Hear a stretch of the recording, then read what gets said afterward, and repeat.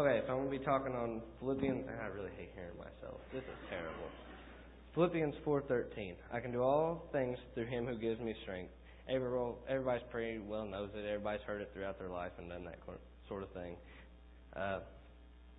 It's a really inspiring verse because it shows that God can do anything through us that He wants us to do.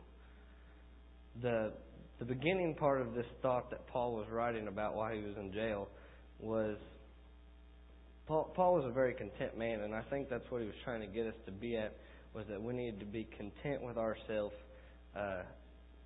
In today's world, it's really hard to be content. I know my family's big on gadgets and stuff like that, and I know you are too.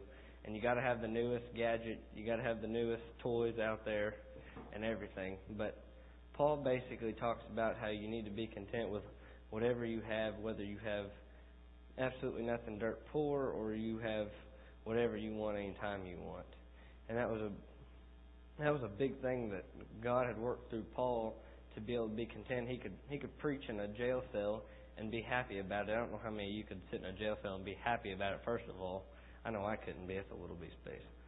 But so Paul's in jail and he's writing about all this, and God's showing us that, hey, this guy's content and this is how you really need to be. And He knows all the temptations that we have throughout this. And God is constantly working through Paul, no matter where he is, whether he's out on the street starting a new church, or again, he's sitting in jail. Paul, just like everybody else, he had good times where he was doing good and working good through Christ's ministry, and he had the bad times, just like everybody else.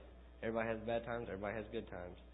And sometimes it's human nature not to be satisfied in our bad times, not to be content with our bad times. But Paul could be content. And that's a hard thing for I think everybody. I don't think anybody likes to have a hard time. I don't know many people that do. But the main verse, He can do all things through Christ who gives me strength. He's letting you know that He can do whatever He thinks you are able to do. No matter if you think you can do it or not. That's the big deal. Hebrews also talks about not to be content with your money, but that God promises you as to what you have, that He will help you get through what you need to get through. That talks a lot. I've heard Dwayne talk a lot about the tithing, and even other people I've heard talk about, they tithe their money. They don't just keep their entire paycheck. They give their 10% that the Bible says. And then they say that in turn from that, they feel as though that God helps them out in other ways, even through financial. They think, I might not be able to pay this bill this month, but then all of a sudden, wow, I've got that in there. And I believe that's a lot about being content and God providing through being content and doing what you're supposed to do throughout your life. And another part, I know I keep saying content a lot, but this has a lot to do with being content. And it's a big thing, like foreign missionaries all the time. Their life isn't really always easy.